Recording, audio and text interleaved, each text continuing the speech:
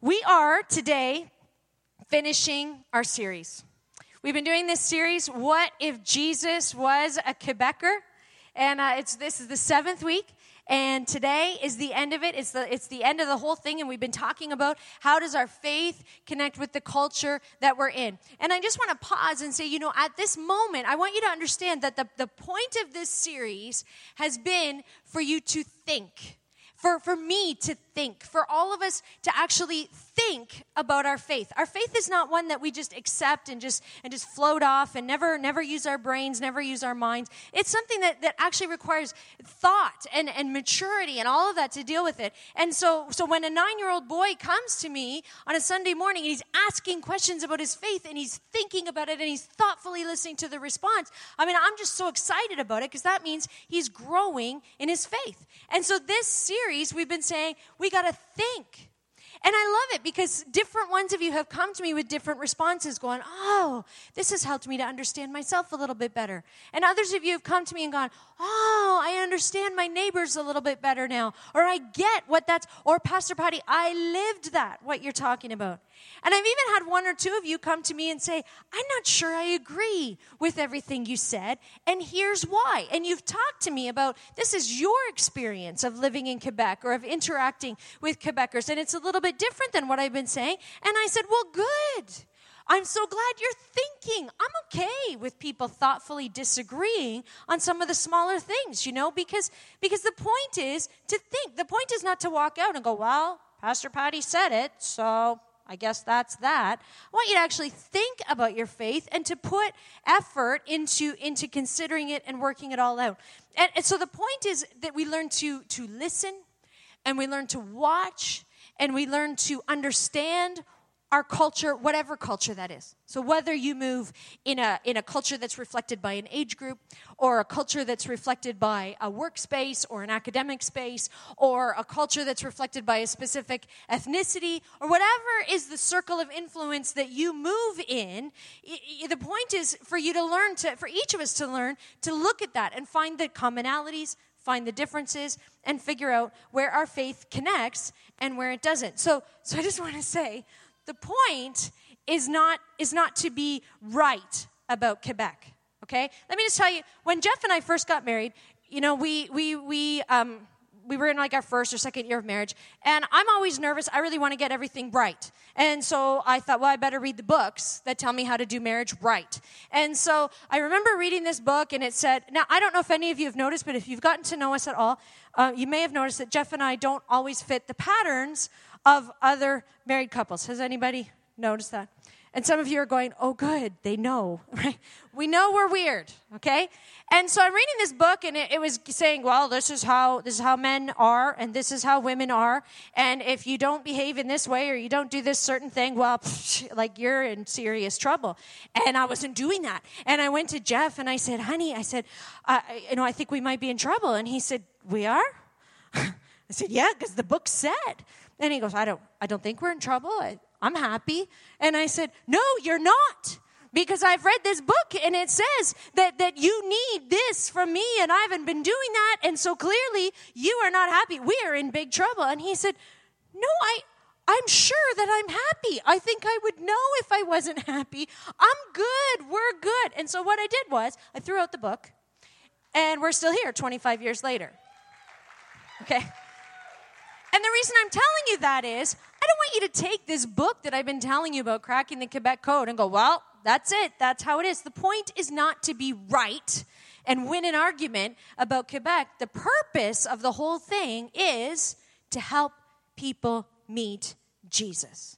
That's the point of the whole thing. And sometimes that purpose gets helped along as we understand and look at our culture and start to understand the people around us. And sometimes it helps us understand who we are too as we walk that out. So I want you to be clear on how that all works. So today we're going to look at the last key of the Quebec Code of what if Jesus was a Quebecer. The last one for Quebec is that Quebecers are very proud of their identity.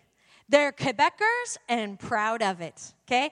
Proud in a good way, not in a, I don't mean in a haughty way, but just like celebratory. Woo-hoo, we're proud of who we are. There's an entrepreneurial spirit that's part of Quebec. People like to be entrepreneurs. And so we started, let me just back up. We started this series by saying that when you compare Quebec statistically and through these surveys, when you compare them to the rest of Canada, there are more similarities than there are differences. Okay, so in 71% of the characteristics that were examined, Quebec is the same as the rest of Canada. But there's 29% where there's differences. And it's that 29% that we've been looking at and that we've been examining through this series. And so Quebecers are actually very proud of their identity, and they're very happy to be different. They're proud of who they are, and they're happy that they're different from everybody else. And so there's a couple quotes in the book that I wanted to just share with you. And one of them says, Quebecers remain, I think we'll get them on the screen if we can in just a moment. We're on page 2 in the notes. Quebecers remain a very proud people. They're proud to be Quebecers, proud of their culture, proud of their appearance, their children, and their homes, and they're happy with their identity. And then later on it says, some would say that Quebecers are too proud, while others would say they aren't proud enough. Don't you just love it when someone has an opinion about you, right? So there's no middle ground when it comes to pride. Quebecers feel neither inferior nor superior, and above all, Quebecers are proud of their differences. They like who they are. Quebecers are very proud of their accomplishments. They feel good when they have success. And this is especially true if they are under the age of 35. So the younger you go in Quebec, the more likely you are to run across somebody who's very proud of their accomplishments and of their success. And they have a strong drive to succeed and to do well. They're less stressed about money or less afraid that they're going to lose their job. They're less worried about accumulating debt. And the younger you go with Quebecers, the more you're going to find a shift that says younger Quebecers no longer view making money as a sin, which is a change. And we talked about it a couple weeks ago when we talked about the religious domination that had been part of the past and how the whole fear of failure and victim mentality and all of that is starting to fade away, and it's starting to be replaced by this ambition and this excitement for the future. And so it's a very radical shift. And it's the younger generation that's bringing that in. So 40% of young people under 35, so if you're over 35, I'm just going to burst your bubble at this moment and go, you're not young anymore. It happens to all of us, okay? So, sorry. 40% of young people under 35 believe that money makes you happy, whereas only 30% of older people believe that. Now, we all, I think, would agree, money doesn't buy happiness. We all know that. We know that that's true. But there is a bit of a correlation where one exists, the other seems to exist. And so wealthier people tend to be happier at work. They tend to feel safer. They tend to consider themselves healthier. They tend to feel more secure and have less insomnia and less stress and less depression. And so it becomes a chicken versus the egg kind of question. I don't know which came first, but it seems that, and especially for Quebecers, those who have success are also those who are very proud of who they are and proud to be Quebecers. I don't know which causes the other. They just both tend to exist alongside. So Quebecers they're ambitious, and they're strong, and they're determined, and they're optimistic, and they're entrepreneurial, especially the younger generation. Okay? Quebec has become a world champion in entrepreneurship. So if you look at the G7 countries, which are Canada, France, Germany, Italy, Japan, the UK, and the US, you look at the G7 countries, entrepreneurship has the highest value in Quebec compared to any of those 7 countries. Okay? Very high level of 79% of Quebec residents think that entrepreneurship is a good career choice. 79%. Now, that's only 51% in the rest of Canada, so that's a big change. And it's growing. That is growing since 2013. Now, we talked about that characteristic of non-committal, more talk than action. There's still a gap sometimes between the intent and the actual action of doing it. but the gap is closing. And entrepreneurship is starting to grow, and pride in who they are is starting to grow in Quebec. Listen, here's the thing I want you to hear. Young Quebecers, they plan to change the world. They just do. They just believe, they're not afraid of ambition, and they figure they're going to change the world. And so one of the people that was interviewed in this book said, we're less and less afraid of ambition. We have our models to look up to. We have a business community that helps and supports each other. And we have entrepreneurs who invest in each other's businesses. And what new entrepreneurs want most, what would give them the most pride, is to conquer the world. Just a little thing. Just a little goal. We're just gonna conquer the world.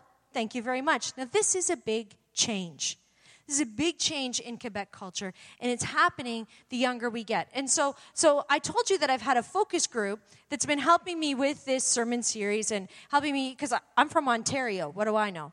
And so I've had this focus group of Quebecers, born and raised Quebecers, who've helped me I've been able to bounce ideas off them and talk it out with them. And so one of them, I was talking with them about this characteristic. And I said, I was raised in my faith in Ontario, English-speaking Ontario. I was raised in my Protestant, Christian, Pentecostal faith that I could change the world. And I said, it wasn't just that I could, it was assumed that I would. And that was true for all of us. So whenever youth got together in the churches or even outside of the church, we would get together and there was a big woo, right? And altar calls would happen. It didn't matter what. You could sum the whole thing up in, you're a follower of Jesus, now go change the world. And there was this expectation that we would and that we certainly could. And when I said that to my friend, one of the people who's a born and raised Quebecer and is a part of this focus group, when I said that to her, she physically stepped backwards, and she said, I have no frame of reference for that. I was never taught that in my faith, being raised in Quebec. It never was taught to me that we could change the world or that we should even try. It was a whole different thing. And I said, wow. So it's a shift. But the younger generation in Quebec, they understand changing the world. And they're excited to do it, and nobody's going to stop them. They just assume they're going to change the world. Now, of course, it's important to remember through our whole series that we've been doing, it's complicated. There's 8.3 million people living in this province, born in different decades, born to different ethnicities, some new to Canada, some having been born here, different life experience, different family structure. Each of them is going to have different traits and different characteristics, and each of those things contributes to who you are and how you think. So if you were to look at the generations in Quebec, you could look at the oldest generation, which is the builders, or sometimes called the silent generation.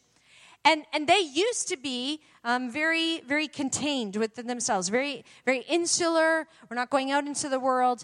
And slowly, over time, that generation has become urbanized, and they've started to open up to the world, and they've gone from being deeply intolerant to seeking consensus. Okay, so these are things we've talked about through this series.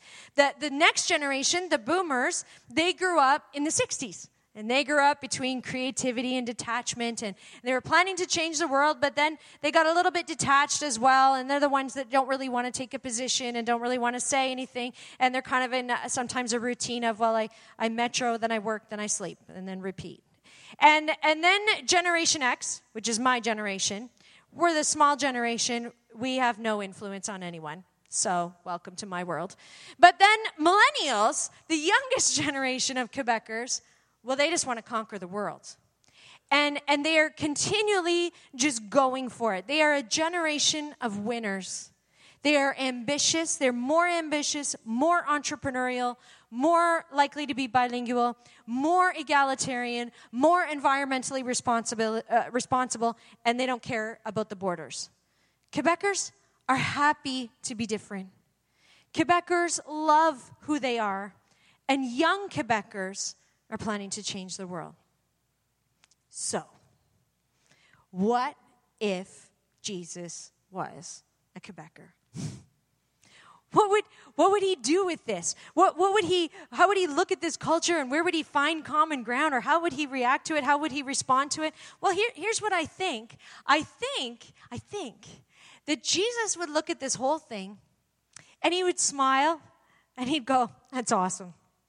And he would honor whatever is good in Quebec culture. He would honor just the pride in their own culture because it's people that he loves. And people everywhere, all over the world, those are people that Jesus loves. And all those people live in a specific culture, whether it's this one or another one, because faith happens within culture. It's integrated within culture. We don't just separate out and live entirely separate. It's integrated. That's why church styles change. So you'll see different church styles in one time and different church styles in another place in the world. I believe that Jesus would happily honor what's good in the culture because that's what he did. And then, he'd look around and he would call us all to something higher and something bigger and something better. A kingdom of God culture. That's what he did. That's what he did when he was here on earth. And you can see it in Matthew chapter 5. There's this whole series of statements that Jesus makes that start off with, "You have heard, but I say." And so he starts off with, "You have heard," which is the culture that he was part of. This is what you understand. "But I say," and just calling them to something higher. So I'm going to paraphrase, but this is the paraphrase of what it is that he said. So Jesus looks at the culture he's in. He calls them to something higher. He says, "You have heard that you shouldn't murder anyone. I say, don't even be angry with them." See? Calling them to something higher, better, bigger. "You have heard that you shouldn't cheat on your spouse. I say, don't even look at someone with the idea of cheating. You have heard that if you're going to get divorced, we'll do the process properly and legally. I say, value your marriage and don't get divorced unless there's like a really, really big reason. You have heard, don't break your vows. I say, don't make vows, just keep your word all the time. You have heard," Jesus said, "don't take revenge beyond what is deserved. You know, an eye for an eye, no more. A tooth for a tooth, that kind of a thing." And he said, "But I say, be bigger, be better, aim higher, turn the other cheek, love your enemies." What? And then Jesus ends that whole dialogue that he's saying, and he ends it with the whole thing, and he doesn't end it by saying, "Therefore, fit into your culture." He ends the whole thing by saying, "Therefore, be perfect." That's all. Just be perfect, like your heavenly Father is perfect. He acknowledges the culture, and he points out the good in it, and he points out weaknesses in it sometimes, and then he calls his followers to something bigger and better and higher. He doesn't want us to stop at just understanding and connecting with the culture. He says, aim higher and do better. Why? Well, because just like Quebecers have a proud identity, we have a proud identity too. We're followers of Jesus. We are the church. Thank you very much. We are the church. That's who we are. And we have characteristics too as a culture. We have traits that make us unique. We have things as followers of Jesus, all of us together, that make us stand out and be a little bit different and a little bit weird. We have this crazy idea, for example, we think that you can have joy, deep down joy, even while you're suffering. It's crazy. But that's how we think. That's kingdom mentality. That's we are the church mentality. We believe that God, the God of the universe, is actually at work within the world. What?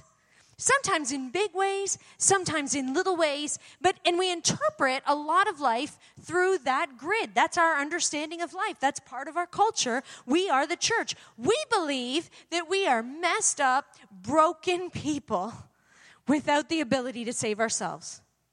And we celebrate that because we believe in a God who loves us. We believe in a God who loves us anyway. and who gives grace to us anyway, and who has mercy on us and calls us, and we believe in a God who heals us and who restores us and who gives us purpose and who uses us, calls us to be part of his plan, partners with us so that other people can meet Jesus. That's who we are. We are the only faith in the world that believes in a God who became human and died and rose from the dead within human history, not some mythology out there. We are the church. And every single one of us that's here has either answered the question or is in the process of addressing it. The question that has been posed, do we think Jesus is a liar or a lunatic or who he said he was? Because those are the only three options. Do we think Jesus is a liar or a lunatic? Or do we think he's who he said he was? And Peter faced that same question, one of the disciples. Other followers of Jesus, they faced that question, except when they faced it, well, it was Jesus asking them.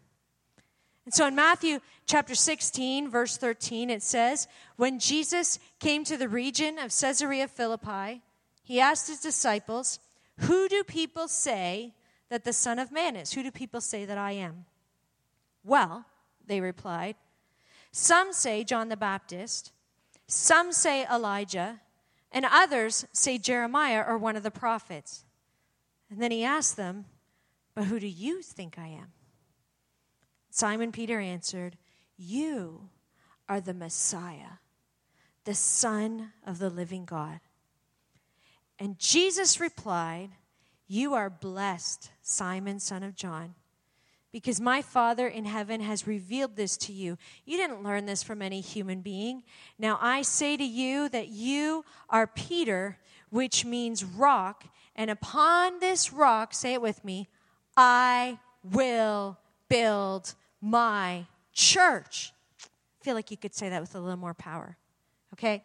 You are Peter, which means rock, and upon this rock, I will build my church, and all the powers of hell will not conquer it. When Jesus asked Peter, who do you think I am? Peter said, you're the Messiah. You're the Son of the living God. And Jesus turned around to him and said, and you? You're the church. We are the church and proud of it. Turn the person beside you and just go, we are the church. Try it again, the other side. Put a smile on your face and go, we are the church. And we are proud of it. It's okay to be proud, to be the church, to be followers of Jesus. We are followers of Jesus. We are forgiven.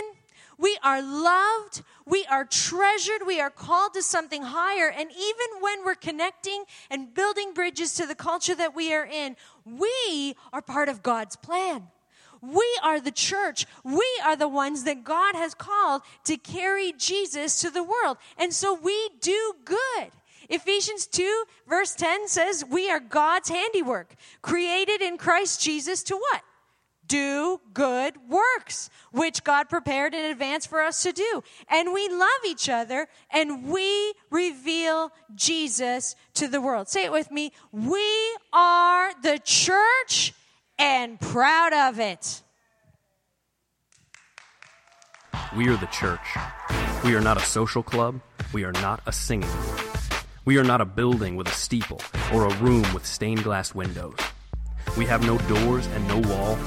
We have no limits. We are the body of Christ. We are every color, every race, every age and nationality. We are messengers. We are healers. We are fighters. We are brothers and sisters, parents and children. We are the instruments of God's eternal love in a hurting, hungry world. And we are all called for the same purpose, to glorify God and share his love with everyone. We are the church. Would you stand with me? Stand up. You can clap if you want. You can clap and stand at the same time.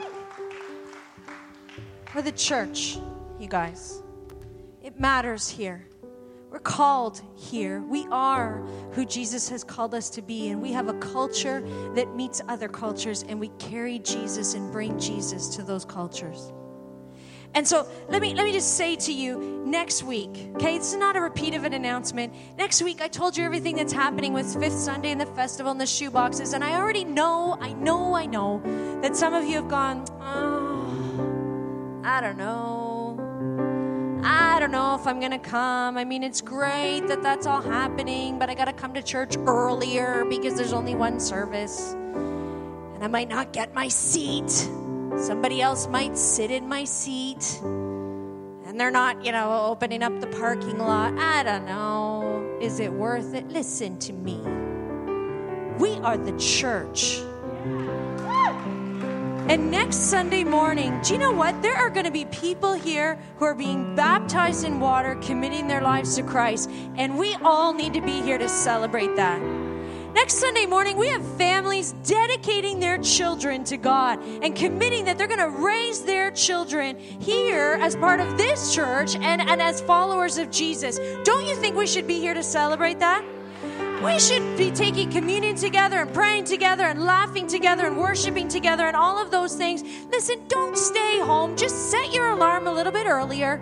Take the metro instead of driving. And if your seat is not available when you get here, you'll be okay. I promise you'll be okay. You know why? Because we're the church. And we're going to do good. And we're going to love each other and reveal Jesus because it's what we do. Because we're the church. We're the church in Quebec, and we're the church in Montreal, and we're the church that Jesus has called to this time and this place, and you're part of it.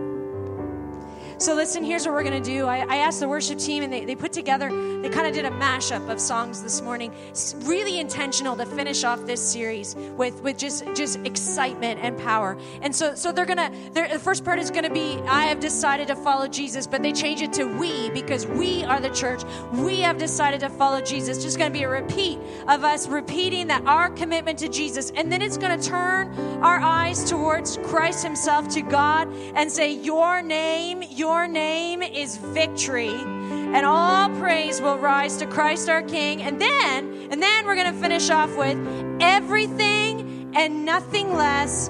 This church is yours. Can we sing that this morning? Say with me, we are the church. Lead us in worship. Let's sing, we have decided. We have decided to follow Jesus. No turning back. No turning back. We have decided to follow Jesus. No turning back. No turning back. Lift your hands. We have decided to follow Jesus, no turning back, no turning back. We have decided to follow Jesus, no turning back, no turning back. We have decided to follow Jesus, no turning back, no turning back. We have decided to follow Jesus, no turning back, no turning. Declare decided. We have decided to follow Jesus, no turning back. We have decided to follow Jesus. No turning back. No turning back. Your name is victory. All praise will rise to Christ our King. Yes, your name.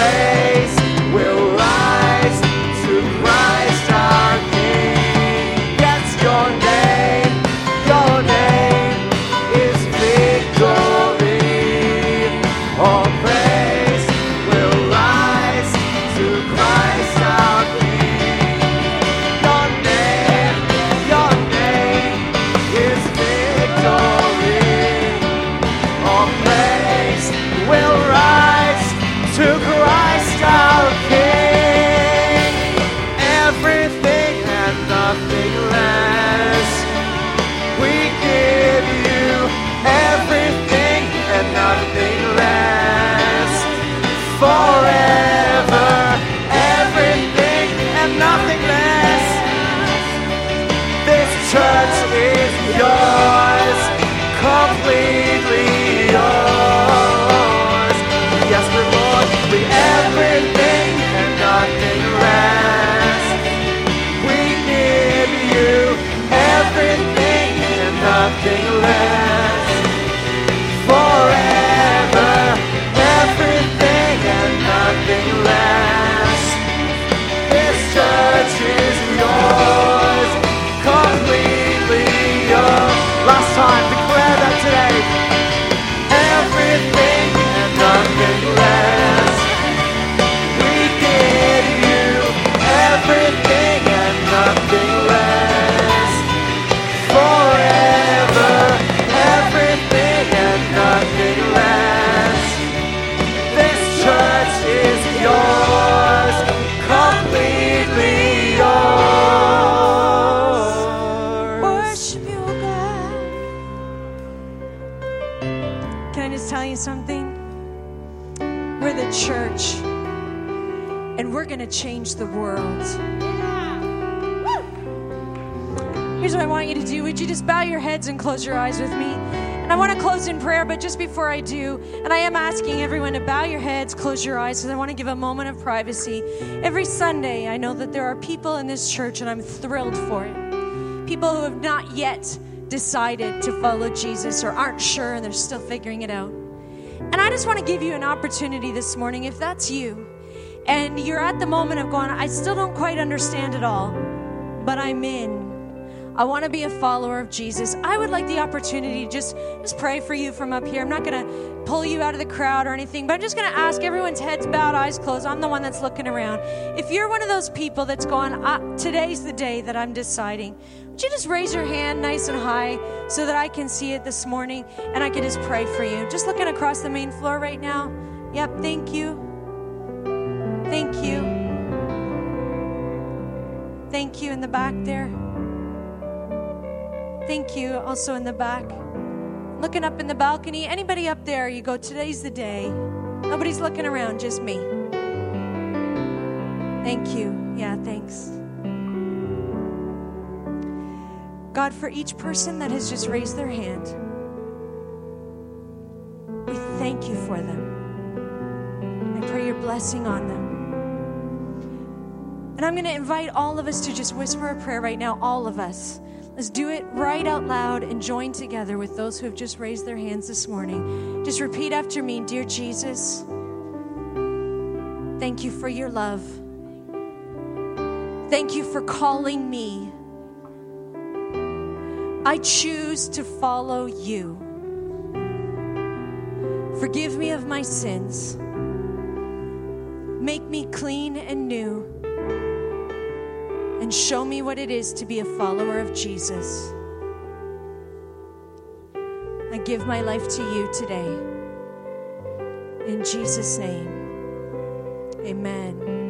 And God, I pray over every single one here, and I say thank you at this moment, and we celebrate because there are people that have made decisions today, and that is awesome.